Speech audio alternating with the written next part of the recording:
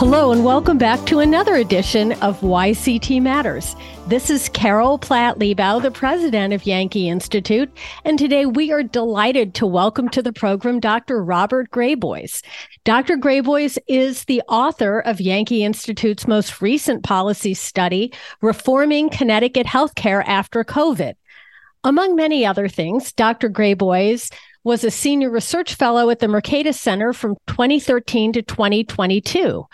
He is the author of Fortress and Frontier in American Healthcare and was a healthcare advisor for the National Federation of Independent Business, an economics professor at the University of Richmond, regional economist and director of education at the Federal Reserve Bank of Richmond, and sub-Saharan Africa economist for Chase Manhattan Bank.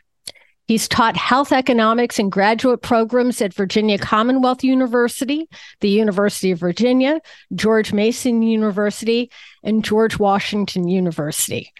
If that weren't enough, his degrees include a PhD in economics from Columbia, his master's from Columbia, Virginia Commonwealth University and the College of William and Mary, and a bachelor's from UVA.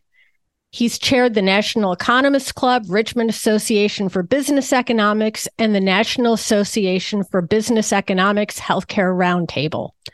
We are so delighted to welcome you, Dr. Graboyes, and we thank you for your scholarship on Yankee Institute's behalf. Well, thanks so much. And we could probably call me Bob from here on in this podcast. But it's been a real pleasure. It was great working with your staff. So I've had a ball with it.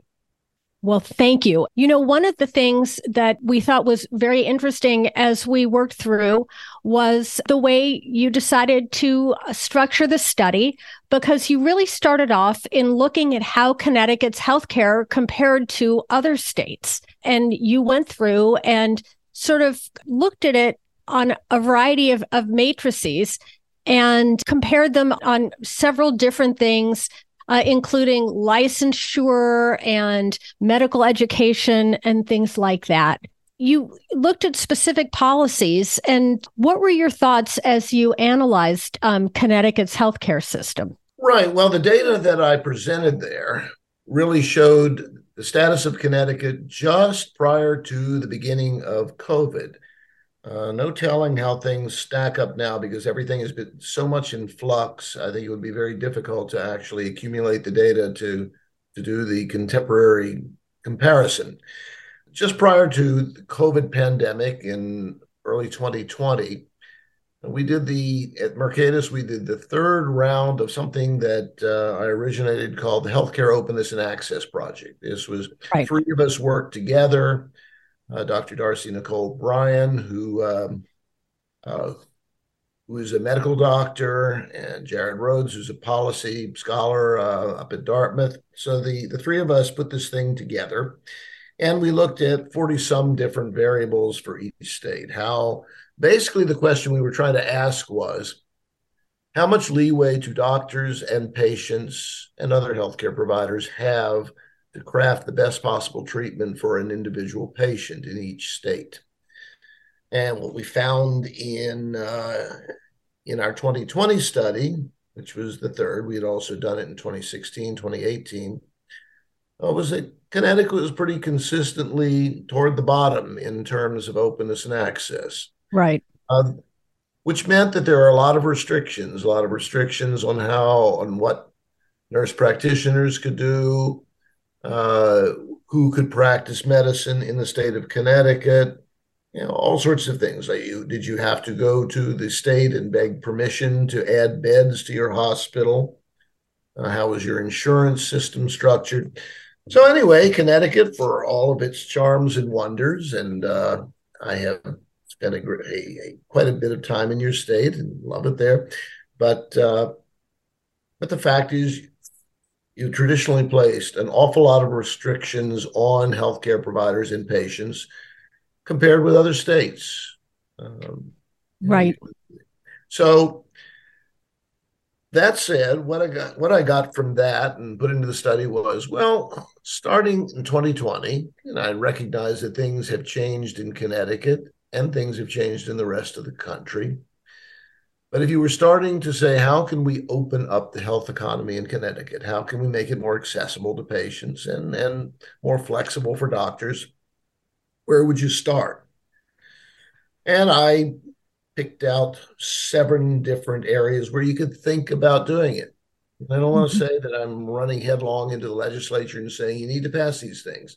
I would say you need to consider these things.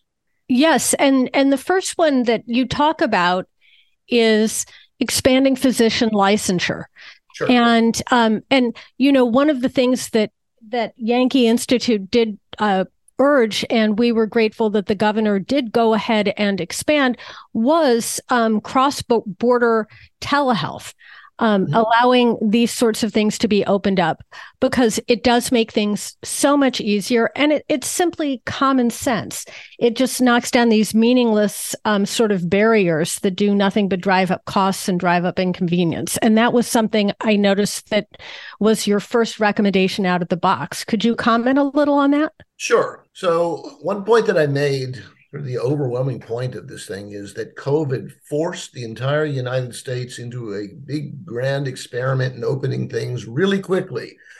Because when that virus hit our shores, they didn't really have the luxury of saying, "Well, we're not going to let this doctor practice because he lives 5 miles over the border," Right. or we can't let this nurse practitioner come in because she's over there. Uh, and uh, and so one of the things that happened immediately, almost immediately at the federal level, and reinforced by things at the state level, was, as you said, first of all, they said, you know what? If you're a doctor in any of the other states and you've got a computer and can talk to someone in Connecticut and help them out through this pandemic, you're welcome to do so. And so all of a sudden, the borders disappeared for telehealth, but also the borders disappeared for sort of the physical provision of health too. I remember there was New York City was in dire straits at some point early in the pandemic. And I think they flew a plane load of physicians in from Colorado who said, we're going to go to New York and help out our colleagues there. And in many ways, this was unheard of prior to this. Physician licensure, at least since the early 20th century, had been very much a state by state item. Mm-hmm. And in part because the state said, well, we want to monitor this to make sure that the doctors practicing here are following the practices that we think are de minimis, that proper behavior for a physician. But also, quite frankly, a good bit of those barriers came because, as the economist Milton Friedman famously said, the American Medical Association was the single most successful labor union of the 20th century. Right. And the states said, well, actually, we'd like to keep the other doctors out because they'll come in here and compete with us. So there was this duality of why you're keeping other doctors out. I happen to think that we're at a point now where even if you have that self-interest, it's sort of pointless to do it. With the baby boomers like me getting into their later years, there's going to be so much demand for physician labor that you could let doctors in from all over the country into Connecticut. And the ones in Connecticut are not going to go hungry or lacking for income. So, first of all, there is a compact nationwide that Connecticut is sort of partly in and partly out. The idea of the compact is if you're a member of this group of states that signed this agreement, a doctor from one member state can come into your state and vice versa. And again, Connecticut, I can't give you all of the specifics on it, but Connecticut's sort of halfway in it. The most open of all the states on this, and one of the most interesting states to watch, and I will stress this has been a very bipartisan thing, is Arizona. Arizona took an unprecedented step, not just with medicine, but with almost every licensed profession, I believe, with the exception of law. Uh, the idea was if you were a doctor anywhere in the United States and you decide to relocate to Arizona, The day you arrive, you can go tell the state, I'm a doctor, I'm here, I want to start practicing. You hang your shingle out and you can practice. Now, eventually, under the law there, you're going to have to go get an Arizona license. But they're not going to say, okay, you've moved here. Now spend the next year or two trying to get a license before you can actually start getting income. If it were up to me, I wanted to express an opinion. I wish every state would do what Arizona had done. And they recognized we're in a situation where we need to provide health care to people. And, on some occasions, Connecticut will find itself with an excess of doctors. Other times, you're going to find a shortage. If you've got an epidemic going on there or a bad flu season or something, it would be very nice if other doctors, say from the surrounding states or elsewhere, could pop in and lend a hand during the moments of high stress. Effectively, most states you can't do that, and so that's just one idea. Yes. And it's really common sense. I mean, it's just eradicating barriers to entry when you need them most. And I think something similar obtains, as you had pointed out, with nursing licenses, correct? Yes, absolutely. Very, very similar. And again, during the pandemic, the barriers pretty much dropped. The virus overcame the bureaucracy for at least that one shining moment. And nurses could move back and forth across the borders. And there's also a nursing compact. I'd have to look back the report. I don't remember whether Connecticut's in that, but I've got it in the report. But yes, that's a second idea. Yes, Connecticut is not apparently in the nursing licensure compact, but right. It is one of those common sense ideas that would, be something that would allow a lot more freedom and flexibility, especially as you point out in times of high need like COVID. Is there anything it can't do? Yeah, let me do an analogy here. So we just had some bad storms go through here, and we had hundreds of thousands, if not millions of people out of electricity after the storm got through blowing the trees down on the wires. And we found there were crews in the neighborhood putting the wires back up and getting Northern Virginia back up and running. And these crews came from Pennsylvania, they came from Alabama, whatever. Virginia was in a big need for power company linemen, and they all came into the state, and then they went to another state that was devastated, and they moved around. Now, you have analogous situations in medicine, and I'm very, very glad that we don't have some sort of a protectionist regime that says, well, no, we're not going to let a Pennsylvania lineman come in here and fix our electricity. You'll have to apply for a license, and 2 years from now, when you get that license, you can work on the lines in my neighborhood. Right. It would take even longer to get your darn electricity back. So I'm going to skip around in some of these recommendations. Number one, because I want everyone who hasn't seen it yet to stay on the edge of their seat to read the report. But number two, because I'm very interested in your recommendation about dropping certificate of need laws. Before I came to Yankee Institute, I really was not aware there was such a thing of certificate of need laws. And I find it so profoundly offensive that any hospital or anyone would have to go to the government to get permission to buy an x-ray machine or add beds to your hospital or to do whatever someone in his or her medical judgment deemed to be necessary to care for the people of your state. But there it is. And as you point out, certificate of need applications can be expensive. They take a long time, and they can also be politicized. So you have recommended that we get rid of them, right? Yeah. I mean, certificate of need laws popped up in it was late 1960s, early 1970s. There were a whole bunch of rationales behind it. They said, well, what we'll do is we will restrict the number of beds in an area.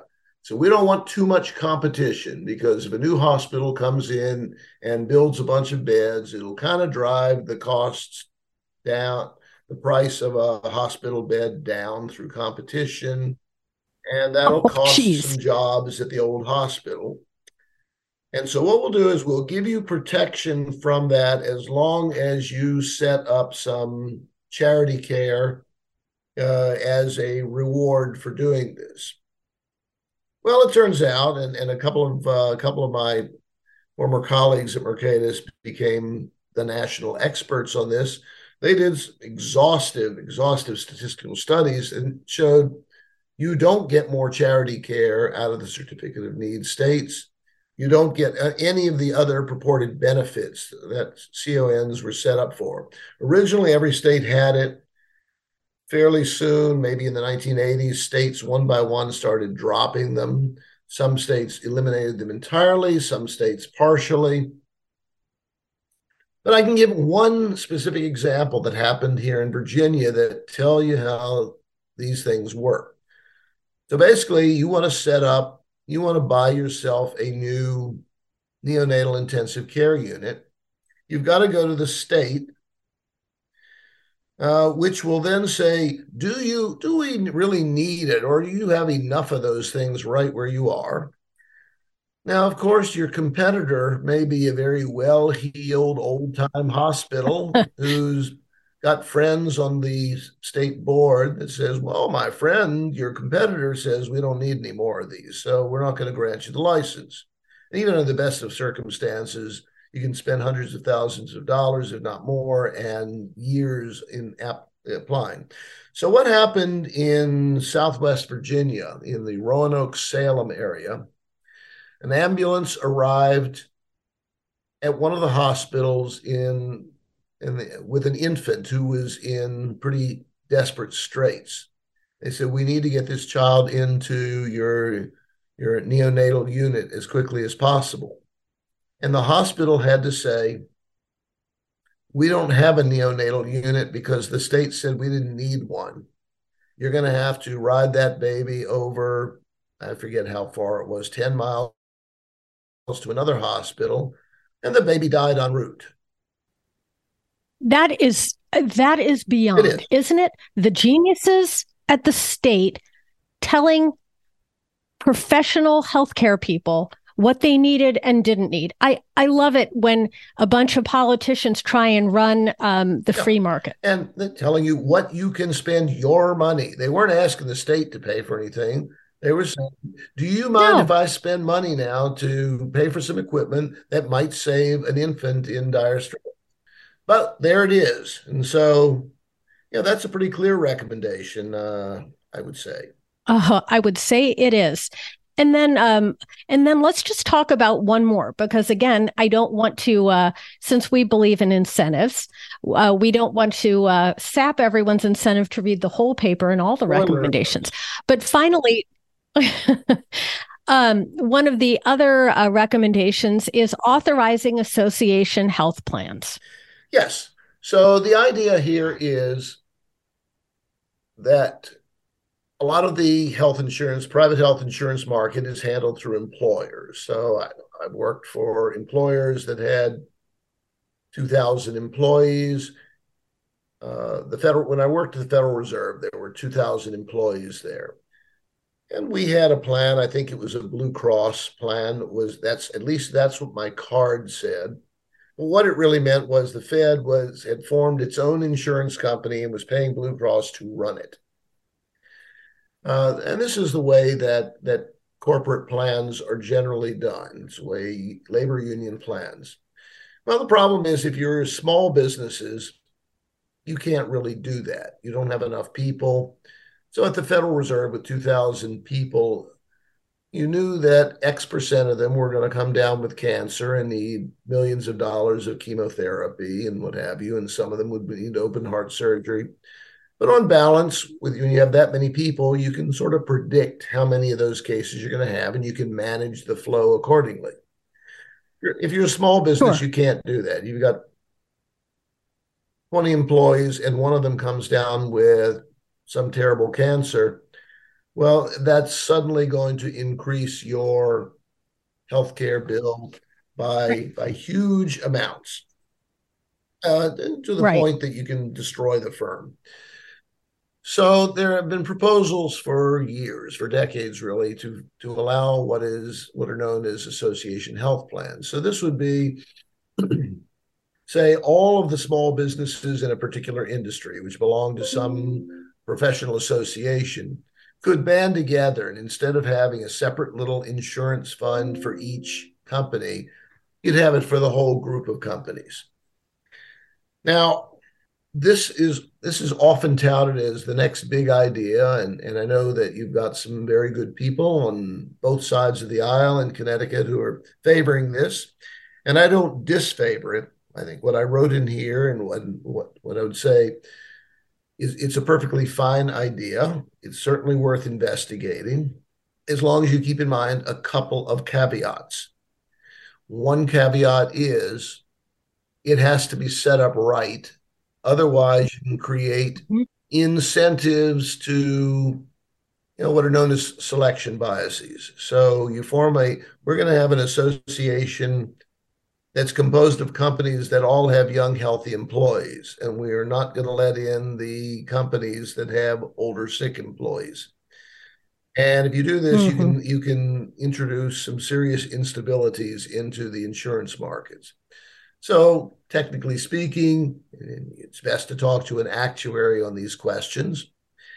There are ways you can set them up that minimizes the risk that you're going to have those sorts of selection biases in establishing your insurance pools.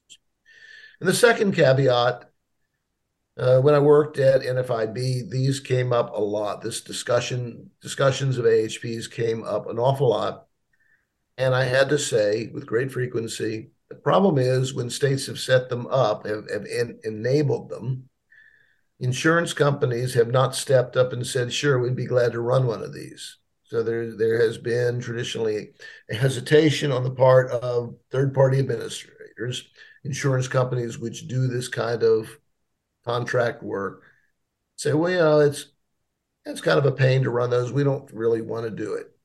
And so the caveat there is to think about what it's going to take to draw those insurers to your state to actually run these things, minimize the inconvenience, minimize the costs of it, and just to simply be aware that it may not be the panacea that you hope for. But that doesn't mean it's not worth exploring, not worth passing. It just means take some care in doing it. Yes. And in fact, I believe our legislature was going to, because as you point out, there was bipartisan support for this. They were going to come together in a special session to get it done. And what blew the whole deal apart is the government unions tried to horn in and say they wouldn't object to this, although it had really nothing to do with them and there was nothing relevant to them to object to or not to object to. They wouldn't object to this and cause a problem so long as they were given the gift. No, it wasn't government, it was unions generally. As long as they were given the gift of getting more paid sick leave. Okay. And so it was, yeah, right. And so that managed to just go ahead and torpedo the whole idea, which was really unfortunate and sort of another sign of how good ideas or at least forward motion can be torpedoed by special interests just getting in the middle and trying to get something for nothing. It was really an amazing phenomenon. But as you say, I think if carefully done, there is promise in the idea. As there is promise in so many of the other ideas that you present in this most recent study. And it's important that we look at all of them because, as you point out, if there was a silver lining in the pandemic, it was that it forced government to do what it seems to do under nothing else than an emergency situation, which is to be open to innovation and to think creatively. And so we are very grateful for your work with us in reforming Connecticut healthcare after COVID, which incidentally can be found on the Yankee Institute website. Well, again, it's been fun working with your crew. The nice thing with having a state that has a long way to go is, well, there's plenty of things you can do. There is always good scope for reform. And we are very grateful to you, Dr. Robert Graboyes, for helping us think of creative and constructive ways that can be done. And if our listeners want to know more about you and to follow more of your work, where may they do that? Well, I think the best place at this point is for those listeners who are familiar with Substack. I have a journal and I publish, it's called Bastiat's Window, Bastiat Window. And you can find it at, and here's the trouble, you got to spell my name right, Graboyes.substack.com. You can find my biography there. You can find my articles on economics, on healthcare, but also my articles on movies, the music I compose, you name it, it's there. I think it's kind of interesting reading. But that's the best place to look, and you can see pictures of me and read about my background. I will say I have had a fun career and a fun life, and I try to bring that to the fore in everything I write there. And I will say you are something of a Renaissance man. So Bastiat's Window is definitely something worth checking out, including the compositions, which Dr. Graboyes began when he was at the tender age of 8, just like Mozart. Point out you can subscribe to it for free. You can pay too, but free is perfectly great. And so we are very grateful to you for taking the time to speak with us about the study that we have done together. And thank you so much for your time, Dr. Graboyes. Thanks a lot, Carol. All right. And thank you so much for joining us. And we count on you to be with us for another edition of YCT Matters. This is Carol Platt-Liebau. We look forward to having you with us the next time. I'll show you